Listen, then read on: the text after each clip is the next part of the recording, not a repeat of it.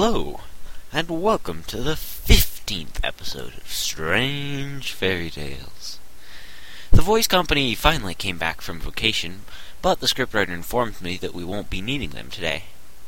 Anyway, today's fairy tale will be The Shoemaker and the Staff. Once upon a time, in a distant, far-away place, there lived a man. That's kinda strange.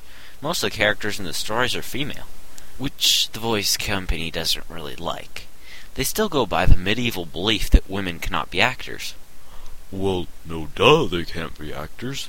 They're women, and a person who acts and is female is called an actress. Yeah, I know that, ex-general. Thanks. But the voice company doesn't think women can act, whether they're called actors or actresses. So anyway, my point is, the voice company doesn't have any female voices, and since you can't hold a job when you're a kid, all the teenage boys have to do the girls' voices. Which doesn't really work out all that great. So that's why the voice company doesn't like that most of the characters in our story are female. Well, then you'd think they'd hire some girls. Yeah, I know, you would think that, but the point is, they haven't done it. They aren't in the process of doing it, and they probably never will. Unless they came out of the Dark Ages. Yeah, whatever. Anyway, there was a man who was a famous shoemaker/designer dude. One pair of his shoes sold for $1,000 each, and due to half of the world getting their salaries doubled, thanks to Scrooge, people could suddenly easily afford the man's shoes. His name was Grim R. Eber, more commonly known as the Soul Man. As in, soul like the bottom of shoes, you know. So anyway, Grim quickly became rich. Extremely rich, that is. But then, poor Grim found out that he had a deadly, debilitating sickness, and had to stay in bed, and he could not make any shoes. He had to pay for expensive surgeries and medicines to try and cure the disease, and as his fortune depleted, so did his health. Finally, it got to the point that he did not even have enough money to buy food, nor the strength to go to the store to actually buy it. Meanwhile, a ways away, the scriptwriter of Strange Fairy Tales decided that it was time for the staff of Strange Fairy Tales to perform a little public service. Hey, everybody, listen up. I have decided that it is time for us to perform a little public service. We're going to go to Grim R. Eber's house in the dead of the night and make some shoes for him, seeing as he can't make any. Do we have to? Doesn't it say we have to in the script? Yeah. Then yes, we have to. Now come on. Guys, I don't know if it's really a good time, but I can't find the keys to my spaceship again. Did you check the silverware drawer? Yeah, I did, and they weren't in there. How about in your mecha suit? I checked every little pocket, every last secret compartment. Not in there, either. Did you check the shower, dear? Why would my keys be in the shower? I don't know. I'll go check anyway. Oh, what do you know? I found them. Here, catch. Thanks. Wait a minute. How'd you know they were in there? You hid them, didn't you? Well, no, I didn't. Sure you did. I swear upon the punctuation marks of the Fuzzy Dice Society, I didn't. What? It's the most solemn vow she can make. She's been using it all over the place. And I'm proud to say I've never broken it. Well, yeah, that's not too hard when you just came up with it yesterday, now is it? How can I tell that you've never broken it? I swear upon the punctuation marks of the Fuzzy Dice Society, I have not broken it. Whatever. Alright, y'all, let's go. You know, I think this is kinda stupid. We're gonna break into some guy's house in the middle of the night so he can make some shoes. Why don't we just give him money? Because I sure don't know how to make shoes. In fact, I don't think any of us know how to make shoes. Oh, it's simple. I'll teach you. Don't worry. Really, scriptwriter? You know how to make shoes? Well, no, but I'll figure it out. Alright, everyone, we're here.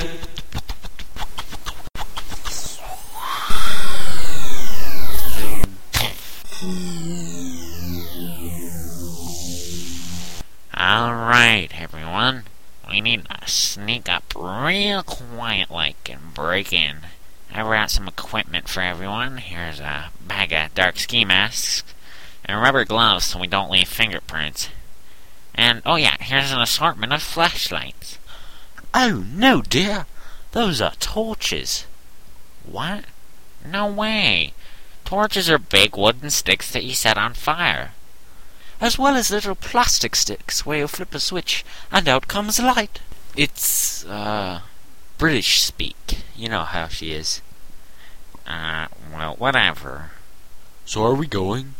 Yeah, come on, it's getting cold outside. Okay, everyone, move out. One at a time, please.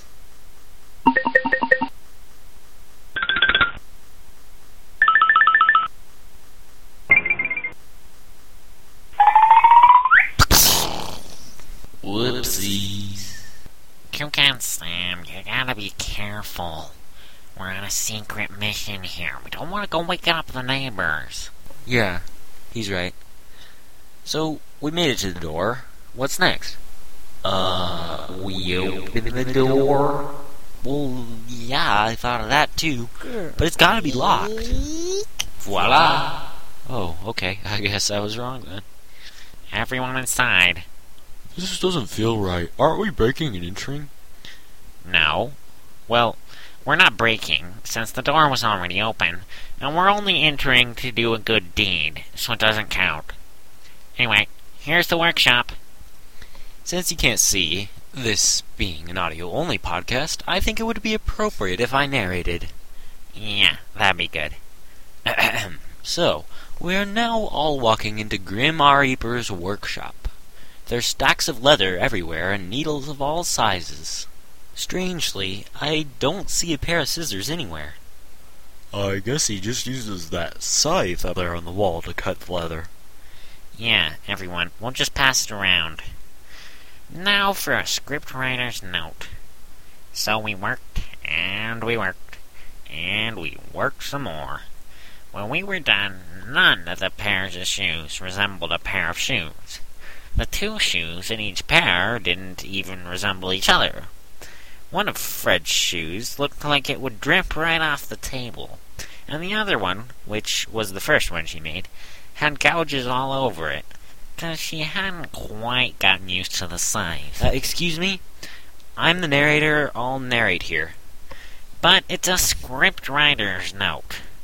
I'll narrate anyway. So anyway, my shoes, well, one looked like a shoe made for an elephant, more like a clay pot than anything else.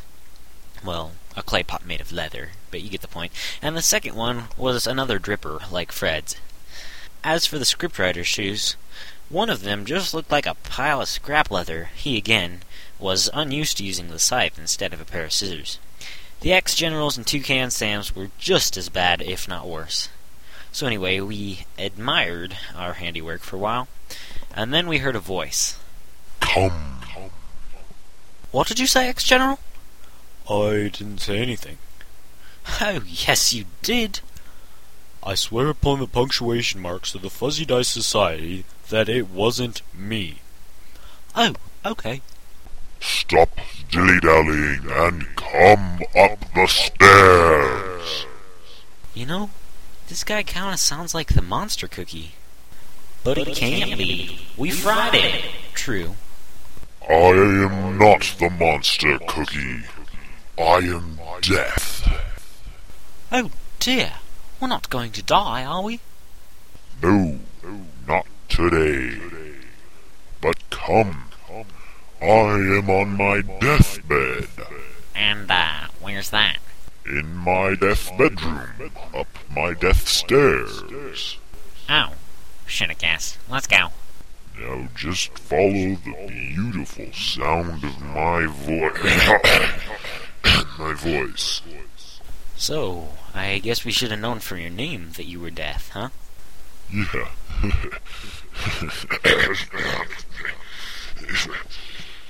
Grim Reaper. And from the Scythe, too. So why do you make shoes, Death? Well, I've got to make a living, or a dying, whatever. And I figured since I'm the SOUL man, I could be the SOLE man too. I am the soul man who is a soul man on the side. At least in this universe. Right. But I might not be for long. I really am on my deathbed, and I might not be around for much longer. So I'm glad you're here, scriptwriter. I figured you could write me back into good health. Death is dying? How does that work? I don't know. But seeing as you are the controller of this universe, you can help me. I don't mean to be rude, but wouldn't it be a good thing for you to die? Then nobody else would. Yeah, but Fred, you gotta remember, if nobody died, the population of the universe would keep on growing, and we wouldn't have anywhere to put everybody. Yeah, that's a good point. From my experience, it's hard to conquer and or colonize the entire universe. And what would we do when the universe filled up? Yeah. Death is a necessary evil. I resent that. Couldn't we just leave it at necessary? Oh, sure. Sorry. Death is necessary. Well, I guess I could write you back into good health. Got any paper? Yeah, look on my death dresser. There should be pens there, too. Alrighty. Aha, here we go. Let's see.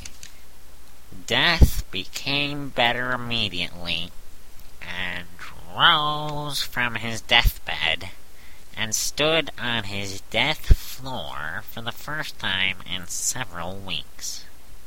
Ah, thank you. I feel fit as a fiddle now. Fit as a futon? No. Fiddle. No. Futon. Fiddle. Futon. Fiddle. Futon. Fiddle. Futon. Fiddle. Futon. Fiddle. Fiddle. Yeah. The end. Well, kind of. There's still a few loose ends to tie up. So we explained to Death how we made shoes for him, and Death went down to his workshop to see. When he saw the shoes that we had made, he laughed and he laughed, tears rolling down his face, and for a bit it looked like he would die from laughter. But the scriptwriter quickly grabbed a pencil and some paper and wrote him to stop laughing. Now you might be wondering why it would be so bad if Death died, because the scriptwriter could just write him back from the dead. So I need to explain, of course, that if Death died, there would be no such thing as the dead to bring him back from. So, you get the point. Anyway, after Death stopped laughing, he said that he would sell the shoes on eBay as modern art. And he did. And he made a whole bunch of money off them, too. About $1.5 million for each pair. So then, he kept what money he needed to get his shoemaking business up and running, and donated the rest to charity. Don't you think his selfless act deserves applause? If you do, you're right. And if you don't, too bad, because you may now clap.